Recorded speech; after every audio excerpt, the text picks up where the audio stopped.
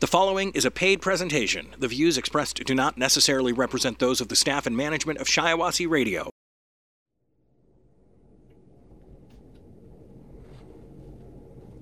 Bill Amadeo from McManus and Amadeo, and today we're talking about Bobby Reyes. I'm gonna be real with people.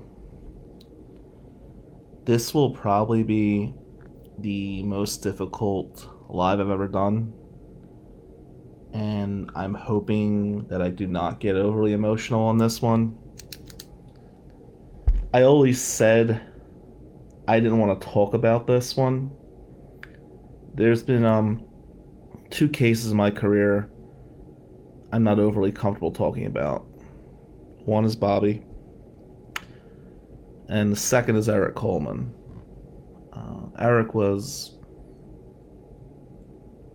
such a great day professionally, but the fact that Eric and Bobby are both gone now, it's both painful to discuss those things. And, you know, in this field, the Google hits and the Facebook searches and the money and the alleged power and all that, some things are bigger than you. And this was something that was way bigger than me.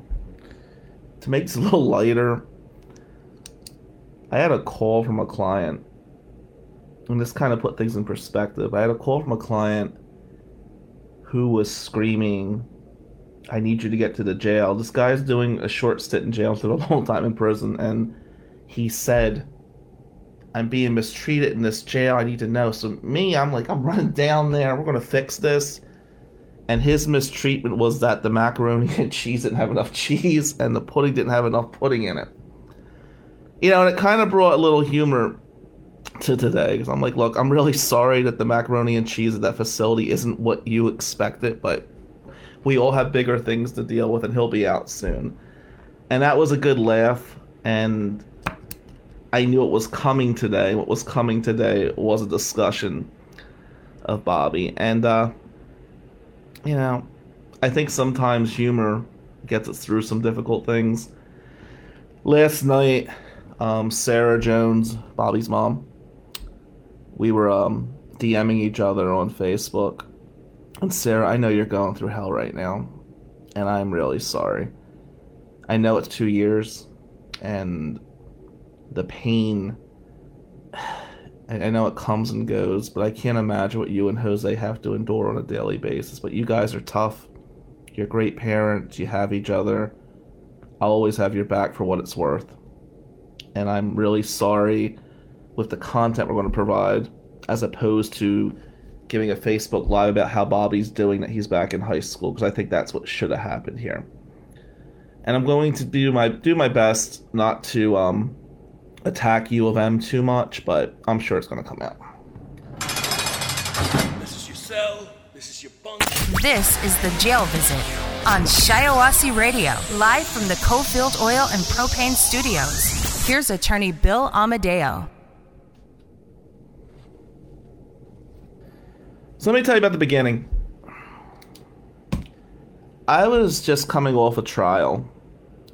And I remember I hadn't had a day off in like 42 days. Remember the number exactly. And I was watching Sunday Night Football.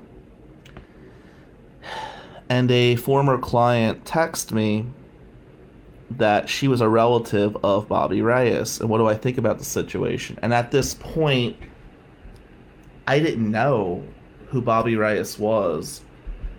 I was in my own little world, my crim defense world, you know, and I remember I was going to take that Monday off. I was pretty pumped up about that. It was like the first day off in a long time. I'm going to hit the gym. I'm going to watch some old school wrestling and to buy some old baseball cards and just do some bullshit to tune out from the world. And I went to the Save Bobby website, and it was horrifying what I saw. And I contacted Sarah, and Sarah is the mother, Jose is the father of Bobby. And they had a lawyer. And I was glad about that because I don't know probate law. And I talked to them and they told me that they had to be at the 15th District Court the next day to be before Judge Schwartz. So here's where concern started to kick in for me. Judge Schwartz, he's retired now, but he's the circuit court judge, one of the circuit court judges in Washtenaw. And the 15th district, while 2 blocks away, is a district court, so a probate matter would not be held in district court. So my first fear here is that their lawyer told them to go to the wrong location. And I'm like, okay, you know what? I'm going to show up 8 o'clock Monday morning, and I'm going to take you to Judge Schwartz's chambers and tell your lawyer we'll all meet there. And, you know, my whole agenda here at this point is to show Sarah Lynn Jones where to go in court. And I'm there early. And I'm thinking I'm going to be in and out in like 20 minutes. I'm going to show Sarah where to go. I'll shake their lawyer's hand. And I'll go home. I'll go back to sleep. And I'm texting Matt about it, right? And Matt's text to me was, uh-oh. And I'm like, what's up? He goes, you're going to end up taking this case. And I'm like, no, I don't do probate. He goes, Bill, trust me. Somehow, some way, you're going to end up taking this case. I'm like, no, I'm just going to show them where to go. So I'm texting Sarah, and security, of course, security's got a tough job, but they wouldn't let this poor woman in with her phone because she's not a lawyer. You know, and she's crying, you know, my son's dying, I need to get up there. Her lawyer's not there. She's texting me, and I ran downstairs. I took her phone, pretended it was my phone. We went through, and then Sarah had her phone. And me and Sarah started connecting a little bit there. So I'm waiting on her lawyer. Her lawyer gets there, and there's some members of the media. And one of the members of the media, Kim Russell's amazing. And then there's somebody else who I think is garbage. But the garbage journalist, not Kim, because Kim's great, was saying, are you the attorney for the family? And I said, no, this individual's the attorney for the family. She was, okay, please get out of my way. Sorry to be in the way. So I'm sitting there and I'm talking to like friends and family, and you know, I don't really know what's going on. I know there's a kid that's sick at the University of Michigan. And if I could help Sarah Jones find the right court and take the lawyer there, cool. U of M, one of their lawyers was there, and they're talking to me, telling me how the case was filed incorrectly. Well, I don't even know what case we're talking about at this point. And Judge Schwartz had a murder case that day. So another judge signed a stay to give Bobby a little bit more time. And the lawyer that was there, they got her press. They did their thing. I hugged Sarah goodbye, told her it was nice meeting her, and I went home. I did say to Sarah, if you need anything, let me know. And I went back to the office, and I told Matt what happened, and that was that. Did your good deed of the day. Hope things work out for this family. Well, it was later that day that Sarah was calling me, that her lawyer was not getting back to her. And this wasn't a situation where you could just blow off a client. You know, this was a dire situation. We learned that there's this kid that's fighting for his life at the University of Michigan. And the University of Michigan wants to take him off life support. And obviously, Sarah and Jose want to fight for their child, which they have every right to do, in my opinion. We'll get to that later. And their lawyer's not getting back to them. So I said, well, look, I'll call the lawyer. They'll get back to me. I called the lawyer, and the lawyer told me, University of Michigan has several lawyers on this case. This is too much pressure for me. I want out. She goes, you take it. Okay, I don't know probate. I don't know what to do. I don't want to leave this family hanging. The lawyer who they paid something to, by the way, and who sent them a bill afterwards. That's another f***ing story. Basically quit. I have no idea what to do in this situation. So I start calling every probate lawyer I could think of at that time. I know a lot more today. And the basic answers I got from the probate attorneys were, well, we're not going to go against U of M, or this is too much media, we don't want to deal with this, and listen, Bill, it's best you just walk away from this case. They can't afford to pay you your fees anyway. And I'm like, well, hold on, wait. I'm not trying to get money from these people. Their child's dying. Somebody with knowledge in the field, please help. Nobody what? So I basically told Sarah and Jose, I don't really know probate, but I will try to help you. And admittedly, I didn't know what I was walking into. And what I walked into was a situation where I would never change the time I spent with them. But it wasn't a traditional case. I went to the hospital, and I met with Jose, and I met with Sarah, and I hung out with Bobby, and my firm started filing motions and trying to learn things on the fly, and things weren't filed in the proper court by the previous attorney. And when I went to the hospital, U of M put me through like this security screen, and they bring you back to this room, and in this room there's all these lawyers, administrators, and it's like a group of like 14 people or so, and Sarah and me are in there, and I'm looking at them, and they're like ganging up on this woman, and they're like giving her a lot of shit while her son's fighting for his life, and I just started losing it. I don't know who you think you are, but we're here to fight. I want this kid to survive. And it was such a bizarre journey right there. And U of M, there's something in Ann Arbor, something in Washtenaw County, that when you go against U of M, you're going against the Bible Belt, if you will. It just doesn't happen. And then the media's in my face. And I'm going to keep buying this child time. We got two agendas right now. Agenda 1 is Bobby may be able to fight out of this. Agenda 2, let's get him to a hospital that gives him a chance. And it was weird with a lot of people at U of M, the administration. They were talking about how there's posts on Facebook in the group. And it was a private group. So I said to one of them, how do you know what's going on Bobby Reyes's Facebook page unless you catfish to get into the page? And now the crim law's coming out of me. The Atlantic City's coming out of me. The Jersey kid's coming out. I'm getting pissed off. I saw a group of people fighting like hell to take this child off life support. And the law is gray, okay? He's declared dead once, and the constitutional rights are out the window, and every state has a different version of this right-to-life type statute, okay? I'm not going to bore you with a law school lecture right now, but nobody knew what the hell was going on. The only thing I knew was I got to keep fighting to give this kid a chance to survive. U of M started hiring more lawyers. And here's this big-time firm, and they're calling me up saying, well, we're on the case now. Okay, cool. And reporters are in my face. I remember this one reporter one night. I'm with Sarah outside.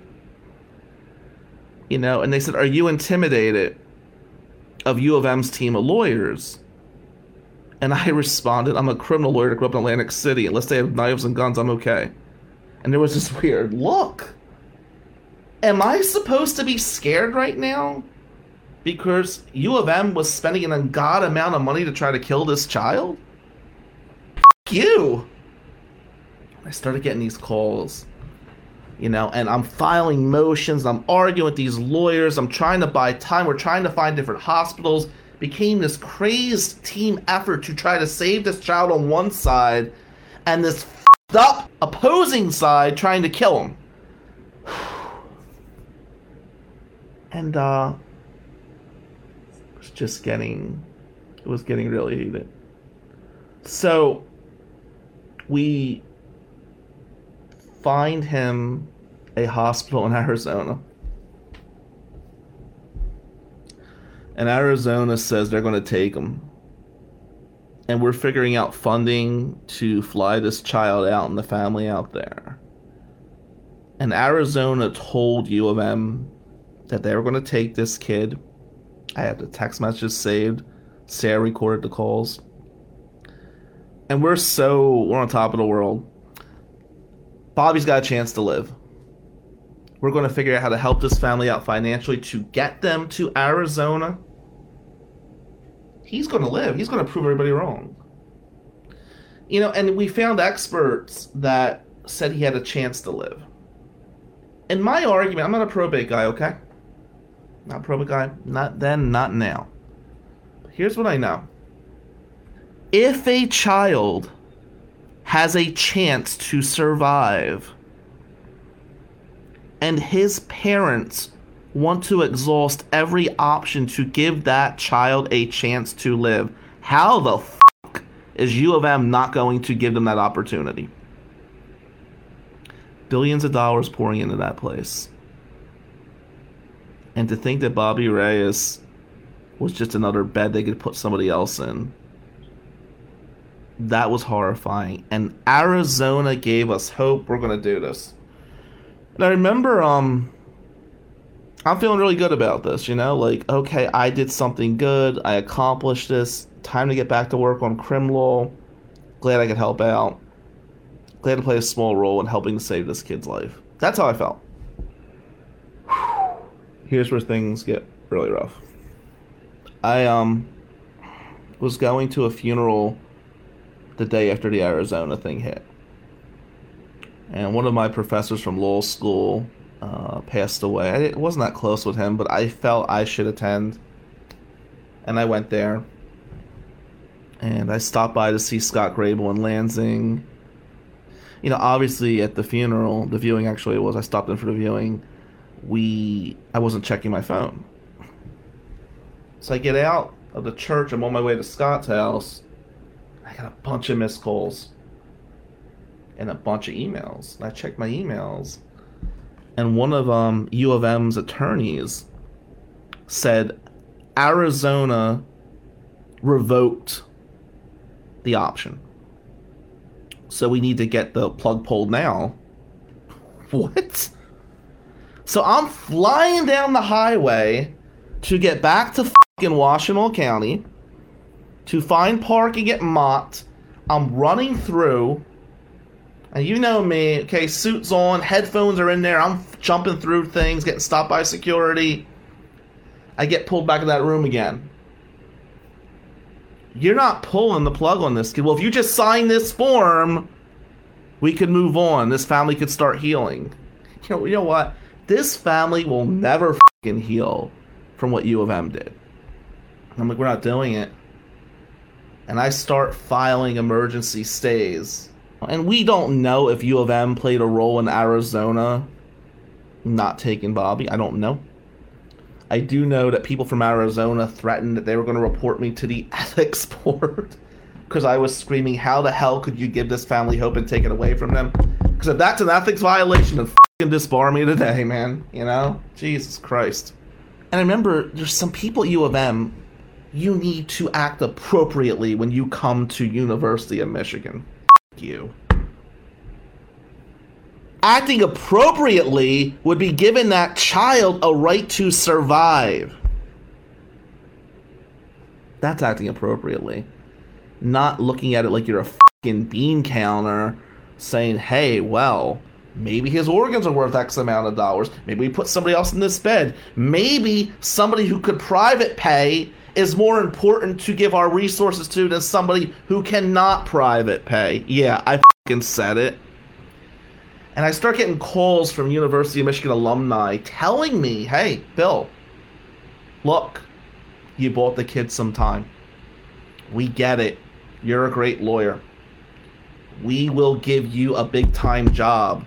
We will help you if you ever want to be a judge in Washtenaw County. But if you keep fighting for this kid who they believed was dead, if you keep it up,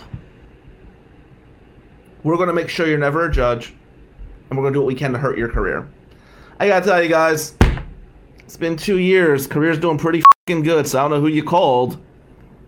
But if there's a criminal defendant that doesn't want me as their lawyer, you know, they deserve what happens to them. I don't really care if I burned a bridge at University of fucking Michigan. So, we're fighting, and we end up in court. And court was just surreal. And there's so many things I'm leaving out, okay?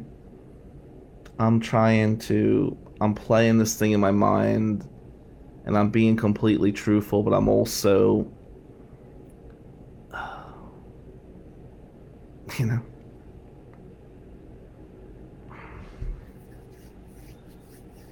We get to court. And I always get to court first. I'm always the first one in court. I think court was like 1:30 or something, so I get there like 1 o'clock. And Nick Sanderson meets me there. And Nick and I are walking in the circuit court. And we go into the courtroom. And here's a team of like 10 University of Michigan lawyers that are set up on the right side of the courtroom that were there long before us. And one of the clerks comes out. And she goes, I need the 2 main lawyers in the back now. And we're arguing. And Judge Schwartz, and I don't hold this against Judge Schwartz because he applied the law. I disagree with his opinion, but I don't blame him. I blame the lawyer more who didn't file in the right location. And he told us he's going to rule against us. And the University of Michigan lawyer goes, well, we don't need to do a public argument. I'm like, F that. I said, Judge, let me be clear. I want to argue. You're telling me no now. Give me a chance. Give me a chance to convince you, please. And I fought like hell. And we lost. And I gotta tell you, they were rushing out of the courtroom to pull that kid off life support. It was so fucking unreal.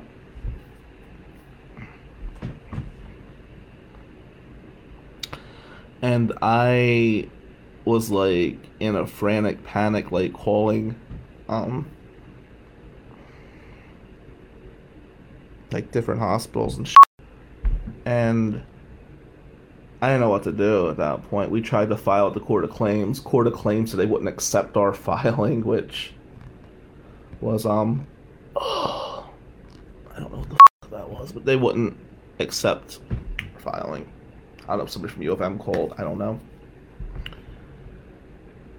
And I called the lawyer to tell him what was going on, and the lawyer told me, one of the lawyers told me, he's gone. And when I learned that he died, the first time I learned that he died, I just went to my office and didn't know what to do. What do I say to Sarah and Jose? I mean, they're there. I guess I'm going to run back to Mott right now. And Bobby Schindler was there, who's like one of the top pro-life guys in the country. That's Terry Schiavo's brother. And Bobby Schindler was threatened to be arrested. They wanted him gone. I didn't know. And then Jose calls me, the father, and he's like, no, he's not dead yet. So the lawyers lied to me. I'm back at the office trying to file some emergency motions and make some last-minute calls.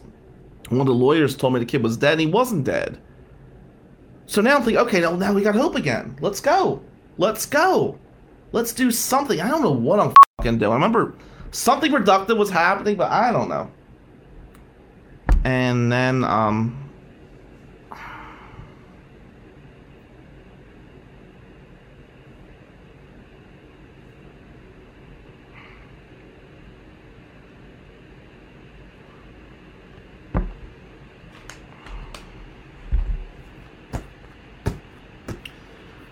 then I get a call from Jose,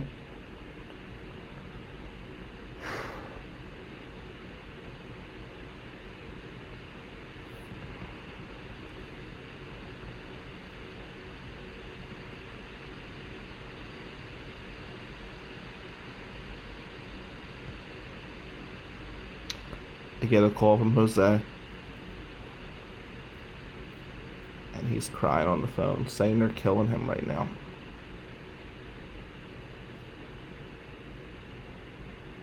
I remember saying something to him. I remember what I said at that point. And Bobby was gone.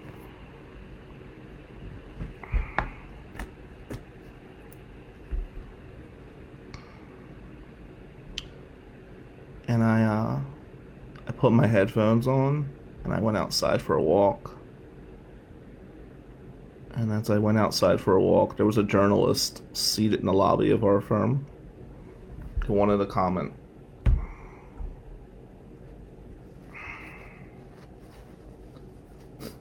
And all I could say was, he's gone. And that was it.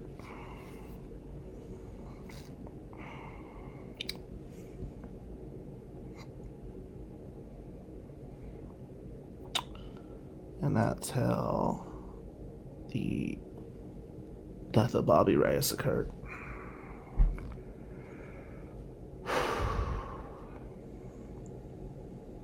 I'm glad that I bought the family 2 weeks, but I didn't win. I didn't come through for them.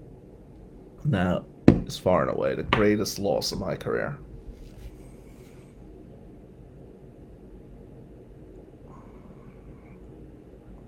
And I wish to God I could have got involved earlier, or I could have said some magic words. I wish I could have done something to be there for Sarah and Jose more than I was. But I like to think that it was Bobby's time, but I'm always going to wonder if it was. And the Sarah and Jose, I love you guys. And I know this has been a rough 2 years. And I wish I could do something more for you guys. I wish we could have won. But, you know.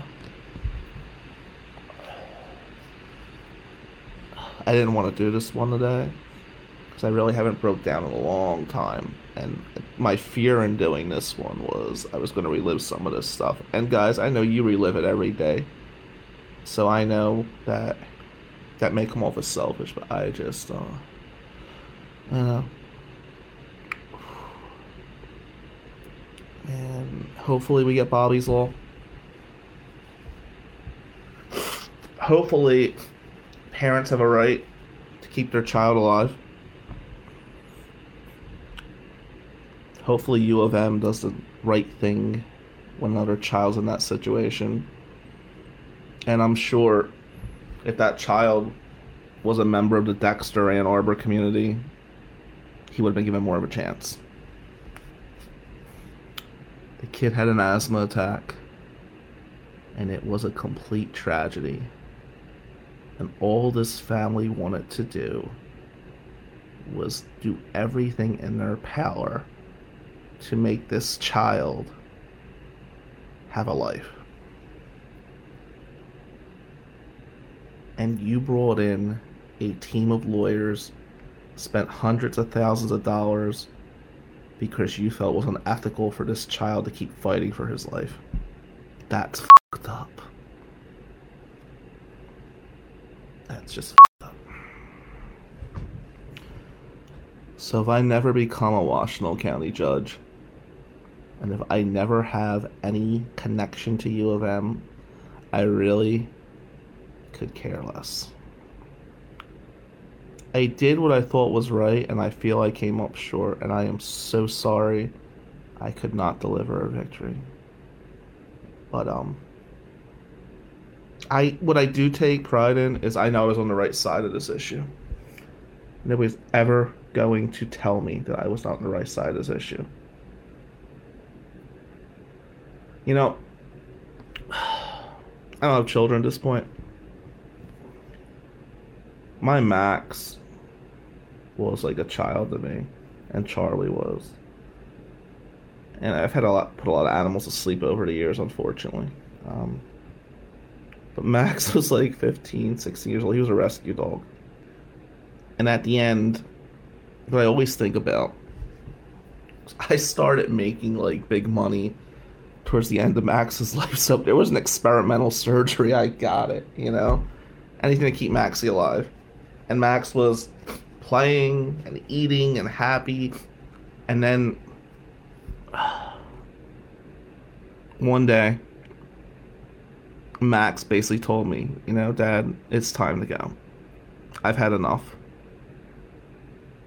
And I knew at that point I had to put Max to sleep. And it was... That dog has been with me through so much shit, man. He's seen me poor, he's seen me with money, he's seen me as a nobody, he's seen me as a big shot. He didn't give a what I was, he just wanted my love and attention, and we were bonded, man. But Max told me, the look in his face, it's time to go. Sarah and Jose never got that opportunity. Bobby never had any say in this. An asthma attack and financial records made a decision to not give that child an opportunity to live. And that's unforgivable. And that's, I guess that's all I have to say on this topic right now.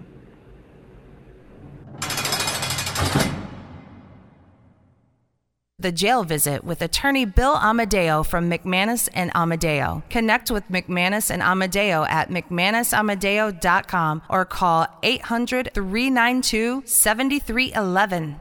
This is The Jail Visit on Shiawassee Radio. This is the 6th term at Cooley. I reviewed a little bit about this before I came on air today. Some people have taken a lot of interest in these stories, which surprised the hell out of me. But as I was reviewing it, I think one of the allures of these stories is that it's not just about law school or about failures. It's like combining life. And when I looked at the 6th term at Cooley, looked some old blogs I did, some old notes from back in the day, and it was weird how, you know, life was like this collision course. This term, I think my childhood and some things that happened in childhood really played like this vital role in the term. It was different based on that. So let's start with the classes. We had wills with Emily Horvath. That's actually wills, estates, and trust. That is a really critical course for those of you that want to do probate law. For the law students out there to ask me questions, I think Emily Horvath's class was excellent. She really broke things down in a manageable light. And with wills, estates, and trust, you know, that's a course that could probably be taught 3 terms instead of 1. But she did a good job with it. And it really broke things down, what's required for a will in Michigan, how you do an estate, how you do a trust. And generally, this is a topic that's an essay on the Michigan bar exam as well. So it was a pretty valuable course. Good professor. Emily Horvath is now one of the leaders of bar prep at Cooley. And, you know, for those of you that know, Cooley and I aren't on the best of terms. We'll talk about that later. I think she's a good professor. Good softball player, too. Professional responsibility with Peter Kemple. Kemple was a strange guy. This term, I had 3 courses on a Friday, and I would just, you know, study the rest of the week really hard, and I was working a part-time job as a journalist. Kemple's course was Friday night, 6 p.m. to 9 p.m. I was in there with Brian Largy, who's a close friend of mine. He's like a brother of mine. And Brian Largy on a Friday night course at Cooley, that was better than most things on reality TV, because Brian was kind of burned out at that point. I will say that Professor Kemple was a very unique individual. I don't think there were a lot of things you particularly learned in that course, but Kemple told me there's 3 things that a client wants, and these are things that stuck with me throughout my career. 1, they want to win their case. Number 2, they want to have their voice heard. And number 3, they want to get this shit over with. Think about that. You have a case, right? You want to win. You want to win badly. Your client wants to express their thoughts. And you really do want to get it over with. Whether it's criminal or civil litigation, closure is a big thing. And I think cases in some ways are like relationships. And people say I'm crazy if I say that, but there is a connection to the client, and then when the case is over, it's like the end of the relationship. And depending how the case went, it could be completely exhausting, and you get lost in that case. If somebody has a loved one who's facing 25 to life,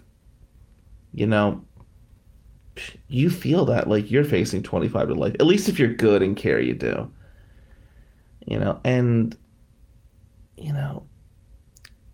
To be a really diligent lawyer, there's going to be boundaries that sometimes get blurred, because you may care so much for that case that you could lose sight of things. When you're juggling cases in different counties, it gets complicated at times.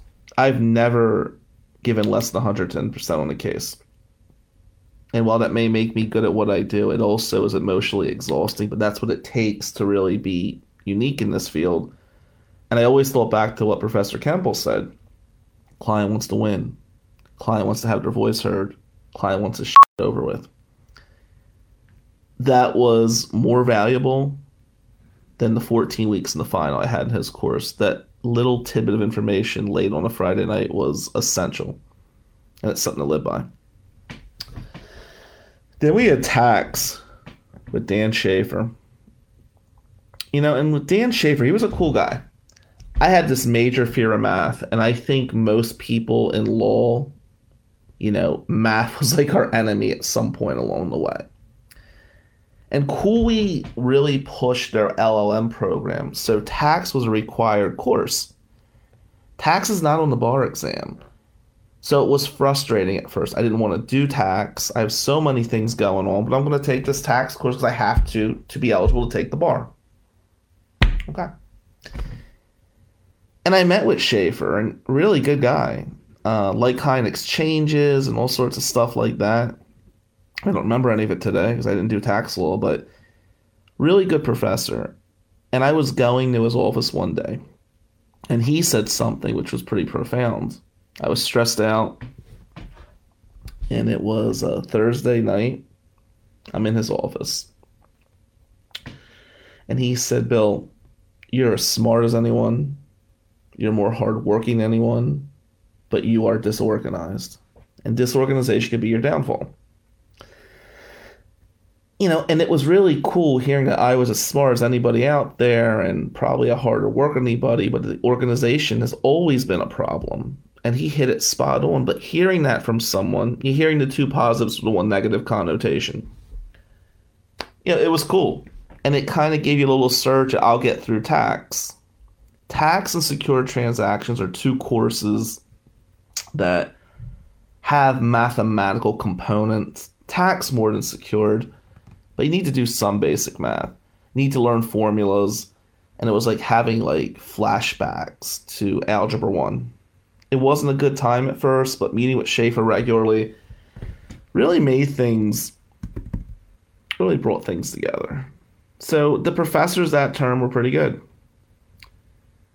What was happening at this point was you're in your 6th term, and in your 6th term, the bar is a year away. And one thing Emily Horvath used to tell us in class, first term, they scare you to death. Second year, they work you to death. And the third year, they bore you to death.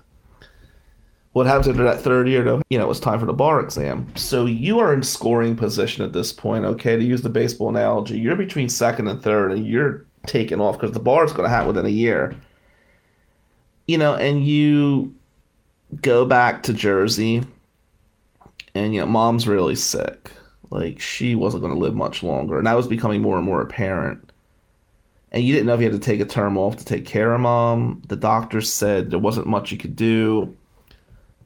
She had her good days, she had her bad days. Like the onion was peeling just how sick mom was. And it was just kind of surreal. You know your mom's going to die. It's going to happen. And law school's not going to stop. And do I take a term off? What if she lives another year? What do I do? Financial aid's there. Like, it was this situation. Aunt Mare was always like my mom, and mom was like my big sister. Aunt Mare was a wreck, and she's just turning to me like, what do we do in this situation? You know, and I thought back to I spent as much time with mom as I could. I thought back to a lot of times when I was in the hospital as a kid. And things started really, when I say they came full circle, they really did. I'll tell a quick story about this. In 1989, I was a kid in the hospital. And I had this real bad, there was like this parasite in my stomach. And I was supposed to die. And I remember being a child and telling Aunt Mary and Mom, look, I'm ready to die. I was worried about how Aunt Mary and Mom would react to my death because I was on borrowed time. And Children's Hospital in Philadelphia saved my life. There's no question about that. But there were 3 kids in the hospital room with me. Damon, Donald, and Eric.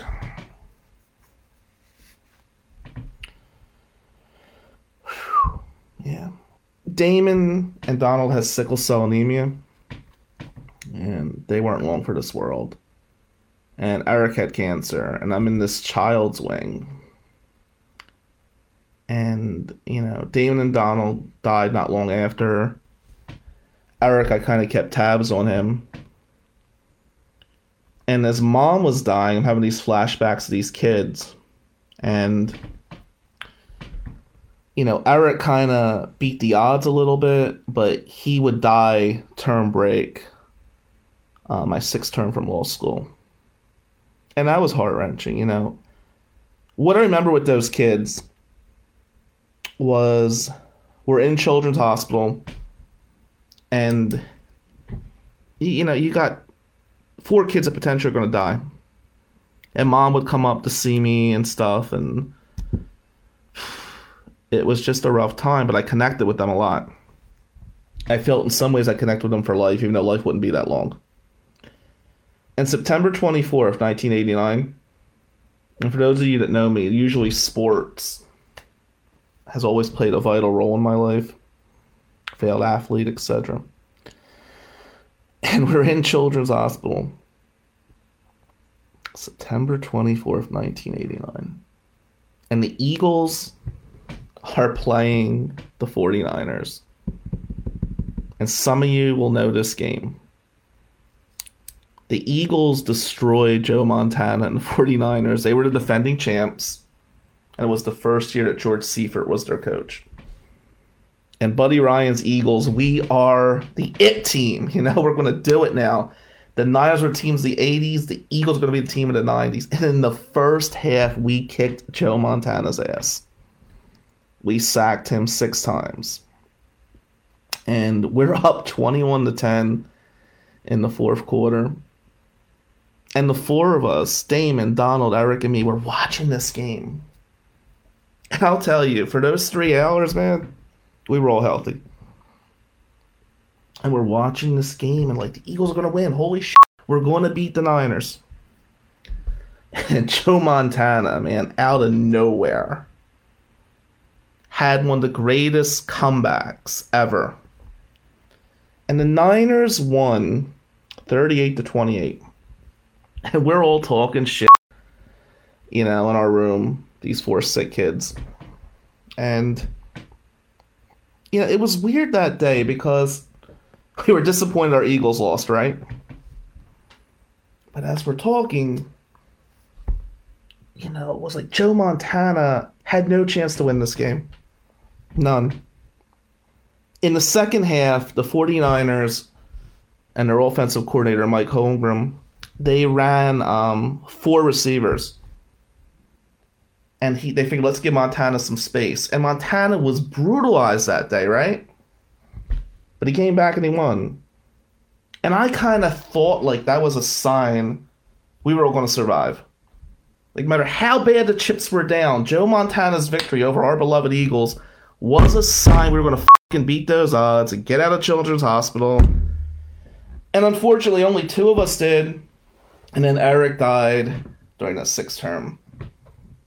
And that just felt like a little tiny piece of me died. And I knew Mom's death was coming. And I'm juggling law school, I'm trying to pay off the house in Ventnor for Aunt Mary and Mom while I'm taking a full term at Cooley. And it was really, it was like you're living in 2 worlds. And that's something I deal with every day.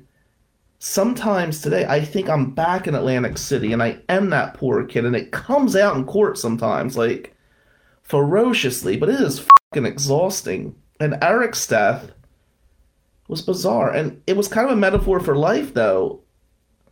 We enjoyed those 3 hours, man. We were healthy for those 3 hours. And I'm the one that survived the 4. And I think I've always been defined as a survivor, but being a survivor is not always enjoyable. But I always remember that game, and what I took from that game meant so much to me. Whenever the chips have been down in court, whenever anything has been stacked against me, you're poor, you're this, you're that, everything I've overcome, I think back to that game when Joe Montana was down and brutalized. At the end of the game, he throws this pass to Jerry Rice, right, for the last touchdown. And it was almost like, I'm Joe Montana and you're not. Fuck you.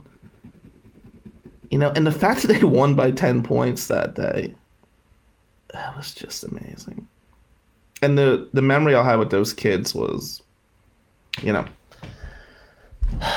So this term of law school, and I'm a Philadelphia kid, okay? Grew up in Atlantic City, went to Eagles games my whole life. Went to my first Lions preseason game. And that was 6th term of law school. And comparing an Eagles game to a Lions game is like comparing the dead of winter in Michigan to a tropical May day in Florida. At Eagles games, if you wear opponents' jerseys, you might have to fight. One of the first Eagles games I went to was when Michael Irvin almost died on the field and fans were cheering. When Michael Irvin came into town with the Cowboys, Eagle fans wrapped up like baking soda and threw it at him like because he was a coke addict for a short period of time. Lions games, I've seen more confrontations in church services than I have at a Lions game. It is a very quiet, very subdued thing. Usually the fans expect to lose. Even we were bad in Philly, we expected to win. And when we didn't, we were pissed off. The Philadelphia sports fan is a different animal. In 6th term, I went to my first Lions game here, and it was okay. But it wasn't what I was used to. And as far as New Jersey went, at this time in life, Eric just died. Mom's dying. I kind of really reconnected with the church for a while, which I'm not connected to the church today. And I went to go talk to Father Sullivan about it. And I told Sullivan, who was my childhood pastor, who I defended, and that's a story that many of you know. I said, I don't know. I said, Mom's dying and Eric died. I explained the story to him as I'm buying him dinner on my term break. And he said to me, well, people die. That kid, he was sick for a long time. What'd you expect? And this was like a man of God saying this. And it was really... God, it's amazing how people can be so focused on themselves. When somebody calls you to talk, whether that you care about that person or not, you should take a few minutes. No matter how busy I am, if somebody needs to talk, I'm going to make time, because you just never know what's going on inside someone's head. That conversation with them for 10 minutes or whatever could save them or could save somebody else you don't know. So if somebody calls you in need, I would recommend taking the call. I was in need. I tried to talk to Father Sullivan. He blew me off. Okay, I'll just throw myself into my work. It was very surreal. Sixth term had so much death going on. I guess the biggest thing I'll take from that term is going back to that game.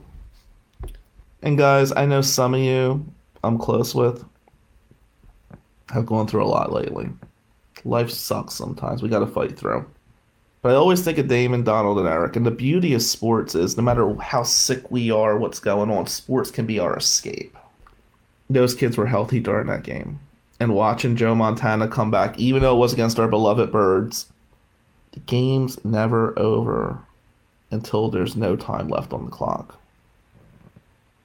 And if you look up that game, just watch Montana. Watch the way people came together. Watch the way the Niners didn't throw in the towel. You know what? It was the third game of the season. They were 2-0. They're on the road. They're getting their ass kicked. It would have been real easy to just say, to hell with this. So what? We're 2-1. Let's just go fight next week. They didn't do that. They fought like hell. And for a minute, I really felt that was a sign that all four of the kids in that hospital bed were going to make it out. At the very least, there was some peace in those 3 hours. At the very most, it gave us all hope. And sometimes hope's a big thing.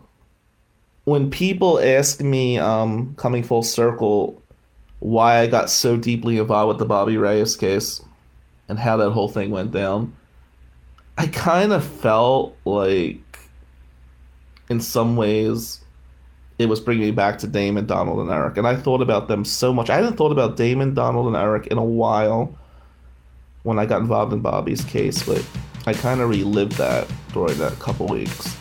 The Jail Visit with attorney Bill Amadeo from McManus and Amadeo. Connect with McManus and Amadeo at McManusAmadeo.com or call 800-392-7311.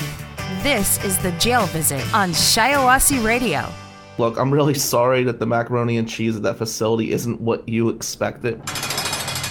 The proceeding was a paid presentation by McManus and Amadeo PLLC. Listeners of this program should contact their attorney to obtain advice with respect to any particular legal matter. No listener should act or refrain from acting on the basis of information within this program without first seeking legal advice from counsel in the relevant jurisdiction. Only your individual attorney can provide assurances that the information and your interpretation of it is applicable or appropriate to your particular situation. Listening to this program using any associated website or related links or resources does not create an attorney-client relationship between the listener and host, contributors, or contributing law firms. All liability with respect to actions taken or not taken based on the contents of this program are hereby expressly disclaimed. You and your loved ones deserve a criminal defense firm that believes that your life and freedom are worth fighting for. Matt McManus, Bill Amadeo, and the McManus and Amadeo team of attorneys, investigators, and case managers will take the lead with a vast knowledge and legal experience across the state of Michigan to get the best possible result for you. Learn more at McManusAmadeo.com. Schedule a free consultation 24/7 by calling 800-392-7311.